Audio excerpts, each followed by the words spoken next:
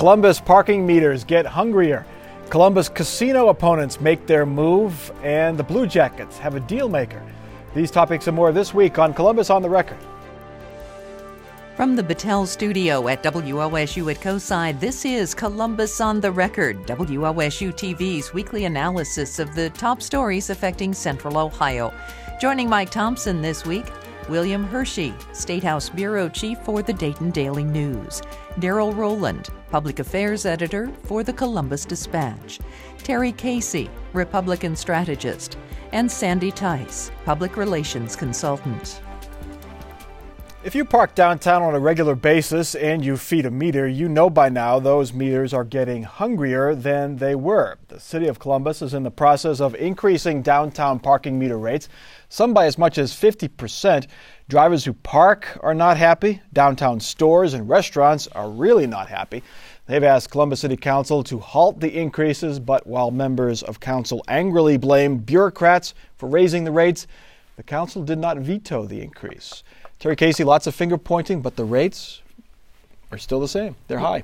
Well, they were high, and now they're even gone higher. And of course, if you're 1 or 2 minutes over, you might get hit with a $25 or $35 ticket. And the irony is, when City Hall says they want more people to come downtown and they're going to spend $190,000 to fix up fronts, it isn't very conducive. I had one person today say, for a quick lunch today in part of the downtown, or yesterday, he had to have 9 quarters.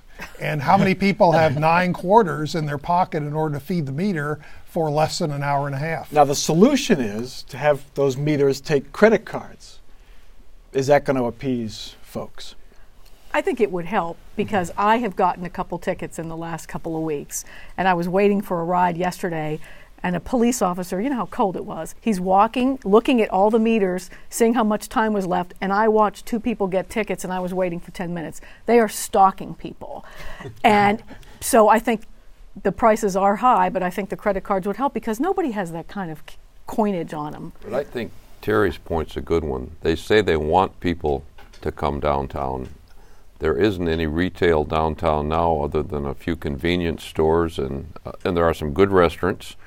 But this isn't an inviting way to make people want to come to downtown Columbus. I think one of the problematic parts, Mike, is that this was sold as having been vetted, and all the interested parties got their say, and it's now turning out that's not quite the case. As my colleague Bob Vitale, who covers City Hall, is reporting, it was represented, for instance, the Experience Columbus had endorsed it.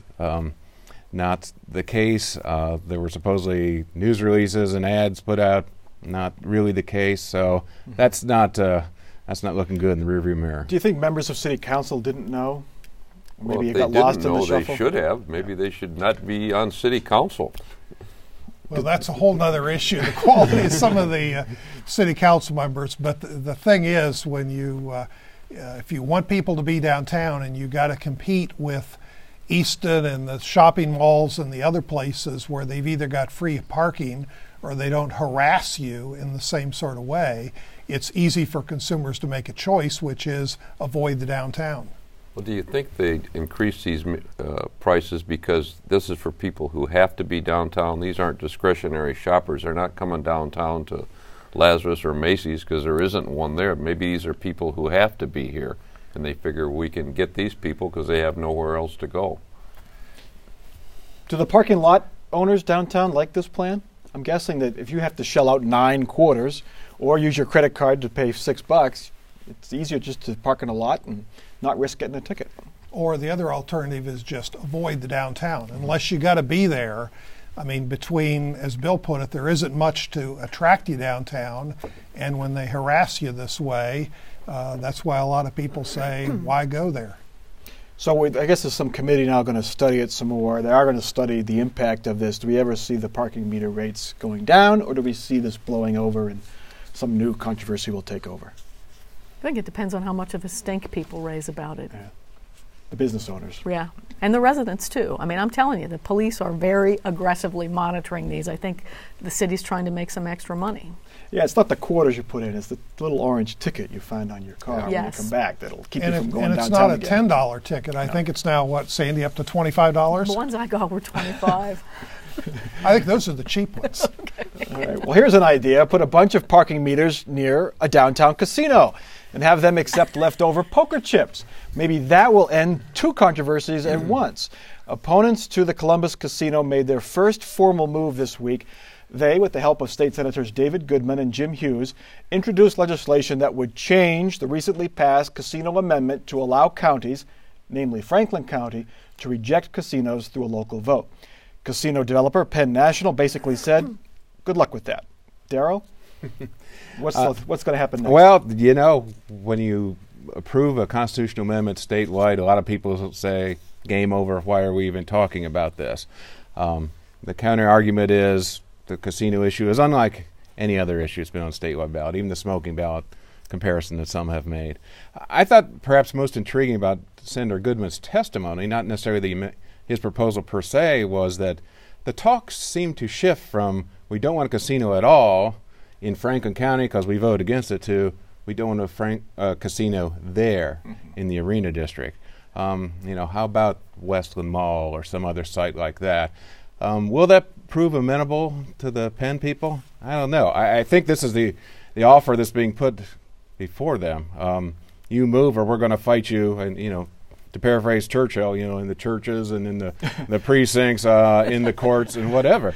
And if, you know, Mike Coleman and City Council stands up and says, we're not going to give you streets, we're not going to give you public utilities, it could get real interesting. What is it, the War of Franklin County Secession? I may have missed something, but the casino is supposed to go in the Arena District, and the opponents act like the casino district is Disneyland or something.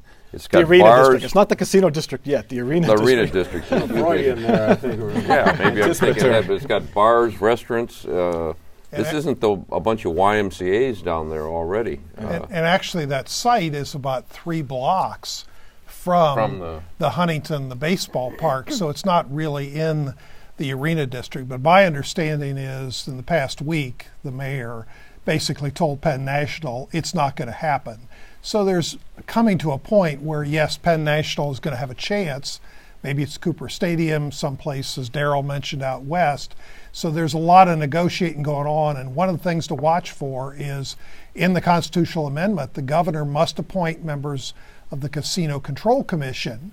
Who he appoints, they have to be approved by the state Senate. Most importantly, there's got to be enabling legislation, and I think Penn National is going to find they're going to have some problems getting that through the legislature. This is the compromise, what Darryl talked about, moving it someplace else. The reason why people don't want it in the Arena District is because it will be counterproductive to people living in that district, and that's what you need to take it to the next level. The family-friendly argument is kind of a cover story for that. But Penn National spent $38 million to kill the Wilmington Casino last year, and they spent about $55 million on this plan.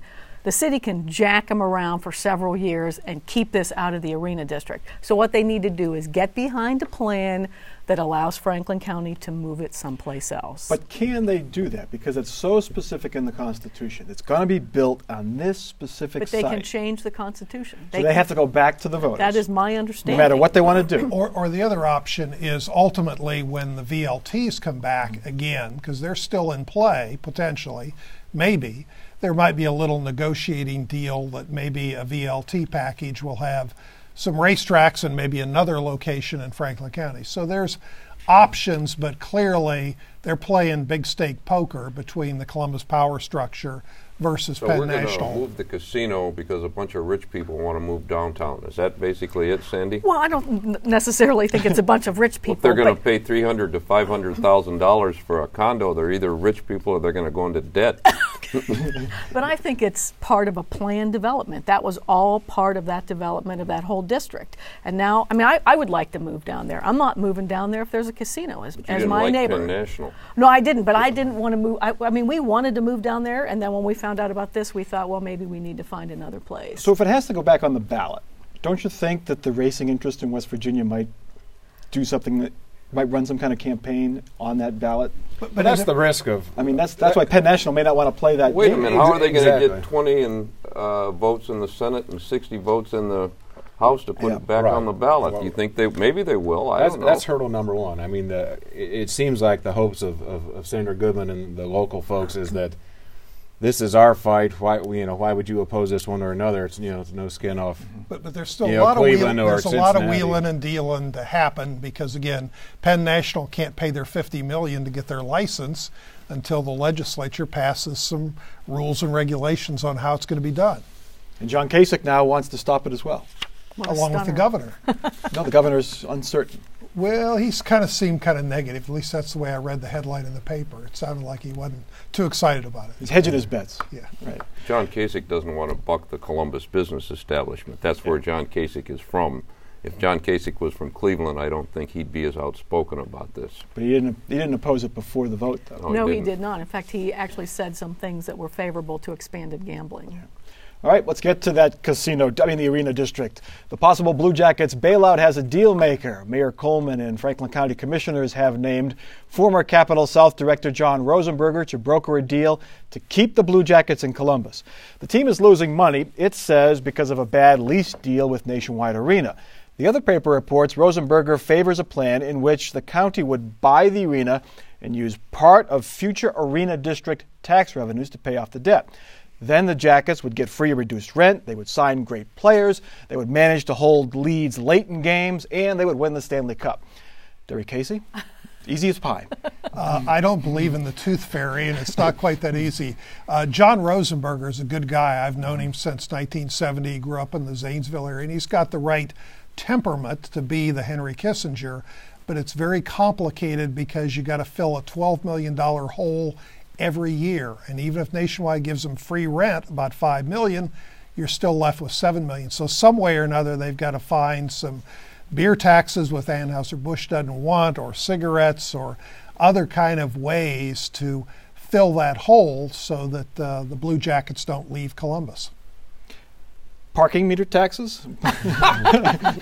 Just in the Arena District? You'd need too many quarters. Yeah.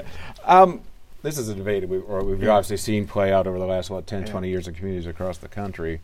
I suppose we thought we were unique in that we had the only successful privately funded one. Well, when Mr. Mack died, things seemingly changed, and maybe we're not willing to eat that loss every year, as it were. But city and county, state, there's going to be, I can imagine any general fund money going into this to fill that hole either. But if they use this plan where they take future tax money, a portion of it that would go to the city, the county, and the state, they say they would leave the schools alone. That's still tax dollars that aren't going to police and fire. And a lot of the stuff in the Arena District, they gave tax abatements anyway. So, they said stuff has been built, but if you've already given away certain tax abatements, including on residential properties, you can't have it both ways, because if you take the revenue, because they've already done some other TIF tax grabs in the downtown, so there's limited amounts of things, because you can give a tax break. You can only do it so many times. Everyone keeps talking about all the hundreds of millions of dollars in economic spin-off the Arena District has had, the Arena has had, the Blue Jackets have had. If everyone's making all this money, why can't they chip in to help the Blue Jackets? Well, and some of that economic gain really was a shift. When a Jones Day law firm or a Schottenstein law firm moves from 41 South High to the Arena District, you really haven't gained anything. It's just shifted from one part of the downtown to another. Okay, let's get to our next topic. The state senators still have not figured out a way to erase an $850 million deficit and balance the state budget. Still on the table is Governor Strickland's tax cut delay plan. Republicans want a long-term budget fix, not just the tax hike. Educators this week urged both sides to get a deal done because they say public schools stand to lose $2 billion in state help if lawmakers cannot get a deal done. Bill Hershey, who's going to blink first? Oh, that's a good question. How's that for one hand and the other? I don't think there's much blinking going on over there. This is just the latest and the most devastating example of the gridlock at the State House. Governors only signed 10 bills this year. The last one was to commemorate the War of 1812 Commission. That's the kind of thing they can agree on. I think Governor Strickland is the executive. People usually blame the executive more for breakdowns like this. But this is such a mess, I think they might all get blamed if they don't do anything. So maybe they'll blink mutually before December 31st. But the Senate has the upper hand politically. Those Senate districts are so safe, they're big. A Republican would have to do something really awful to lose in any of them. So they can do whatever they want. And don't you think that's, in a way, part of the problem? They've got nothing to lose. They can say, the Republicans have yet to vote on anything that they favor. They don't favor anything. Exactly. You don't like the governor's plan. What's yours? Vote it out. You control the chamber 21-12. The danger with make the cuts or something. With the Republican plan is that they make it sound so reasonable, long-term budget savings. But if they add things to it, Democrats in the House are going to want to add things to it.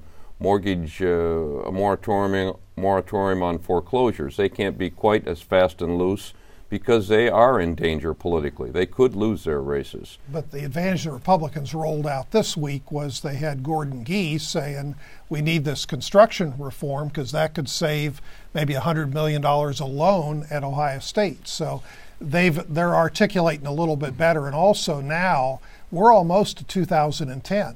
Well, in 2011, the state of Ohio's got a $6 to $8 billion deficit hole, and they're saying we got to start preparing for how to fill that big bucket of red ink. I know Gordon Gee walks on water, but he only walks on the Olentangy. Up in Cleveland and Akron and Dayton, they don't really, place quite as much emphasis on Gordon Gee.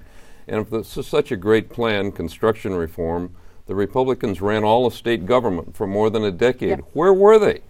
Nothing. This just must have come to Bill Harris in the middle of the night. Well, and they're still, so vote on it. Yeah, and like Darrell said, the vote? They control 21 of the 33 votes. Well, if they voted on that, it wouldn't get through the House. So we'd be back where we are right now. But the construction reform is to have a general contractor who picks the subs rather than have individual contracts. Doesn't that make sense? Couldn't the governor say that's a good compromise? I know that the Legislative Black Caucus has concerns. As long as they mediate those concerns, we're good to go. Well, Bill Harris said after the session, I think I read in Gongor, that he doesn't have the votes to put that out right now, correct? I think that he doesn't have the votes to get 12 Democrats aren't going to vote for it. I thought Speaker Budish made some sense the other day. If he had told Bill Batchelder in the House, look, I can only get 5 votes for the governor's plan. Can you get 46 Republicans? He said they would have laughed me out of the state. And I think that there may be a little bit of that going on. The goal here is to act like you're doing something reasonable, and the other side is unreasonable if you are a Republican. Sure. So we can get to January 1st, because on January 1st, it will not be a delay of the tax cut. It will be a tax increase. That's what this is about, and it's shameful. They need to put their thinking caps on and fix it. And that's 3 weeks from today. You're right. And the consequences for school, you mentioned the $2 billion figure. That came out yesterday. On just today, the state budget director, worst case scenario, it's $5 billion. Losing all the federal money you would lose. Federal money. Yeah. But this week, a lot of the headlines also came out on the governor said we had a tight budget, but he wanted new spending like for all-day kindergarten. And we're finding out in school districts in Central Ohio, it could be a $30 million unfunded mandate just to make the governor look good for the campaign. About the governor's waivers, which we still don't know what they are, that any school district could get out of all-day kindergarten. I don't think the education department is working in sync with the governor's office, although they work for him. They should have let these school districts know how they could get out of this mandate, because it is a mandate. Yeah, an unfunded one that's going to get real costly. Let's get to a small part of the budget. It does not amount to a lot in the state budget, but state lawmakers who live far from Columbus are able to get reimbursements for the travel between their homes and the State House. But some reportedly take the reimbursement even though they are not regularly traveling to their district. As first reported in the Toledo Blade, State Senator Karen Gilmore, a Republican, faces an ethics complaint filed by a Democrat that she improperly claims mileage to and from her home in Tiffin, Ohio, when she nearly spends all of her time at another home in Dublin. Sandy Tice, John Husted, state senators face similar questions. Right. How do we solve this? Representative Jennifer Garrison introduced legislation that says if you travel the miles, you can get the mileage reimbursement, and puts the burden of proof on the legislators. But the John Husted example blows me away because, as the Dayton Daily News reported, he went 3 quarters without using any water in his Kettering home, which he says is his legal residence. But really, he lives in Upper Arlington with his wife and his children. He takes the mileage reimbursement to and from Kettering. Now, either he's part human and part cactus, or he really isn't traveling back to his district. I didn't know until they did that water usage records were a public record. But why could he be going to his office, though? I guess maybe not. But going to that's not what the rule says. The rule says you get the mileage reimbursement if you go to your primary residence. And you don't have to fill out a form; it's a blanket reimbursement. Absolutely, and it isn't a lot of money, but in this budget climate, I find it offensive that anybody's putting money in their pockets that they don't deserve. But the problematic part is with the Husted case. The Ohio Supreme Court has now defined residency so loosely. It is going to have to require a law change to get anywhere on this. If what Sandy says is that you have to be using it to go to your residence, if you're just going to your job or to the mall or to a rally, I think you shouldn't be getting it. Now we'll have another Supreme Court case on how broadly residence is defined. Well, exactly. And we've got other legislators. I can think of one in Akron with his wife and their house where they really live here, but claim it. So, I mean, I don't know whether Jennifer Garrison made many friends among her fellow Democrats, because there's a number of legislators where there's questions of how much time they spend here and there. Well, it should apply to both parties. Clearly it should. I mean, it's a pretty nice perk. Okay. Our last topic, some new developments in the 2010 campaign. A Rasmussen poll shows leads for Republicans Rob Portman, who is running for Senate, and John Kasich, who is challenging Ted Strickland. And the Republican Party is staying out of the Attorney General primary between Mike DeWine and Delaware County Prosecutor Dave Yost. Darrell Rowland, biggest number, Ted Strickland trailing by 9 points. What do you make of that? You're referring to the Rasmussen poll. Rasmussen poll. They've been right a lot of times. I don't particularly care for their methods of automated telephone calls. However, other polls of Ohio certainly shows that all Democrats basically across the board are becoming less and less popular, where we're seeing the mirror image of what we saw in 2006 and 2008 when the Democratic brand became strong. Now the Democrats, especially Democratic incumbents, and Democratic candidates like Lee Fisher and Jennifer Brunner are all suffering. So this is still an anti-Strickland number versus a pro-Kasich number in that race? Well, I think part of what's happening is, just as you saw in the Virginia and New Jersey governor's races, you've still got Republicans and Democrats being partisan. It's the independents have flopped. In 06 and 08, the independents were a lot more interested in the Democrat thing. Now they've suddenly, as happened nationally, they're not very happy with what's happening with Obama and the jobless situation, and they're saying, hey, we don't want the Democrats, we don't like what they're selling. Well, I think it is anti-Strickland more than pro-Kasich, though, because a previous Quinnipiac poll showed a tie between Strickland and Kasich, and nobody knew who Kasich was. Right. Yep. So if Darrell or Sandy or I or even Terry was on the ballot, we might have done that well with The problem Kasich is going to have is that right now what we've seen from him is these gimmicky bumper sticker solutions. Let's kill the income tax. Okay, that sounds great, but that's 40% of the state's revenue.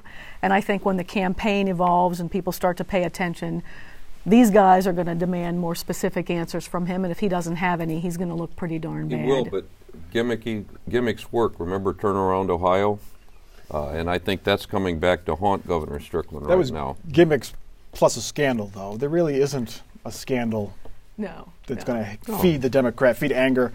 Well, anti-Democrat anger. It isn't a scandal. I mean, there's scandals in Cuyahoga County, which is another issue, but the real problem is the jobless situation's bad, and everything says it isn't going to be a quick recovery, and they're saying, what's Lee Fisher, the development director, and Ted Strickland as governor, what have they done other than double the unemployment rate? But the thing is, another topic you mentioned there, the best thing the Democrats have going for them right now is the Republicans. Because this Mike DeWine thing is a little issue, but it's just the tip of the iceberg. Underneath there, the Tea Party people, the real conservative people, they don't like what the Republicans have put up before, and the Democrats should fan all that discontent as much as they can. Is that GOP lack of endorsement basically an endorsement for Yost, or are they really staying out of it, Terry, real quick? It really doesn't matter. I mean, Mike DeWine's got the name ID and he's got the money. So whether he's endorsed or not, it doesn't really matter. He's the clear favorite, regardless of any endorsement. Whether or not he gets the conservatives out to vote for him in the general is the next story. Yeah. All right. Let's get to our weekly off-the-record comments from our panel. Some final thoughts, predictions for the weeks, months, even the new year ahead. Bill Hershey, you're up first. Well, the controversy over which state legislators live where reminds me of that ancient rock and roll philosopher Clarence the Frogman Henry, who famously croaked, "I ain't got no home." At a time when thousands of Ohioans are struggling to keep one house, maybe these lawmakers got too many homes. Darrell? I think the outrage of ordinary Ohioans is going to pass a tipping point here in these next few weeks, especially when it becomes evident that this budget stalemate is actually keeping money from people's pockets. If you get your refund early in the year and file by paper, you ain't going to get it next year. Sorry. I predict that somebody's going to say, why'd they schedule a global warming conference in Copenhagen, where the Ohio EPA director is? It was kind of a bad choice to pick it right in the middle of a pretty bad cold spell going through Ohio and the Midwest. All right. And Sandy? The budget will be resolved by cutting the baby in half. We're going to see half of the tax cut delayed in the first year, and then we will see it not delayed in the second year. So the Republicans will be able to blame the Democrats for raising your taxes in the second year, and the Democrats will be able to take credit for solving the budget in the first year. It will be strange and complicated, but it will get the newspapers off their backs. All right. That's Columbus on the Record for this week. We urge you to check out our website. Lots of good stuff there. You can get a preview of the topics we're going to discuss, streaming video in case you miss an episode. Also a link to our Facebook page and my blog, all at our website, wosu.org/COTR. For our crew here at WOSU at COSI and for our panel, I'm Mike Thompson. Have a good week.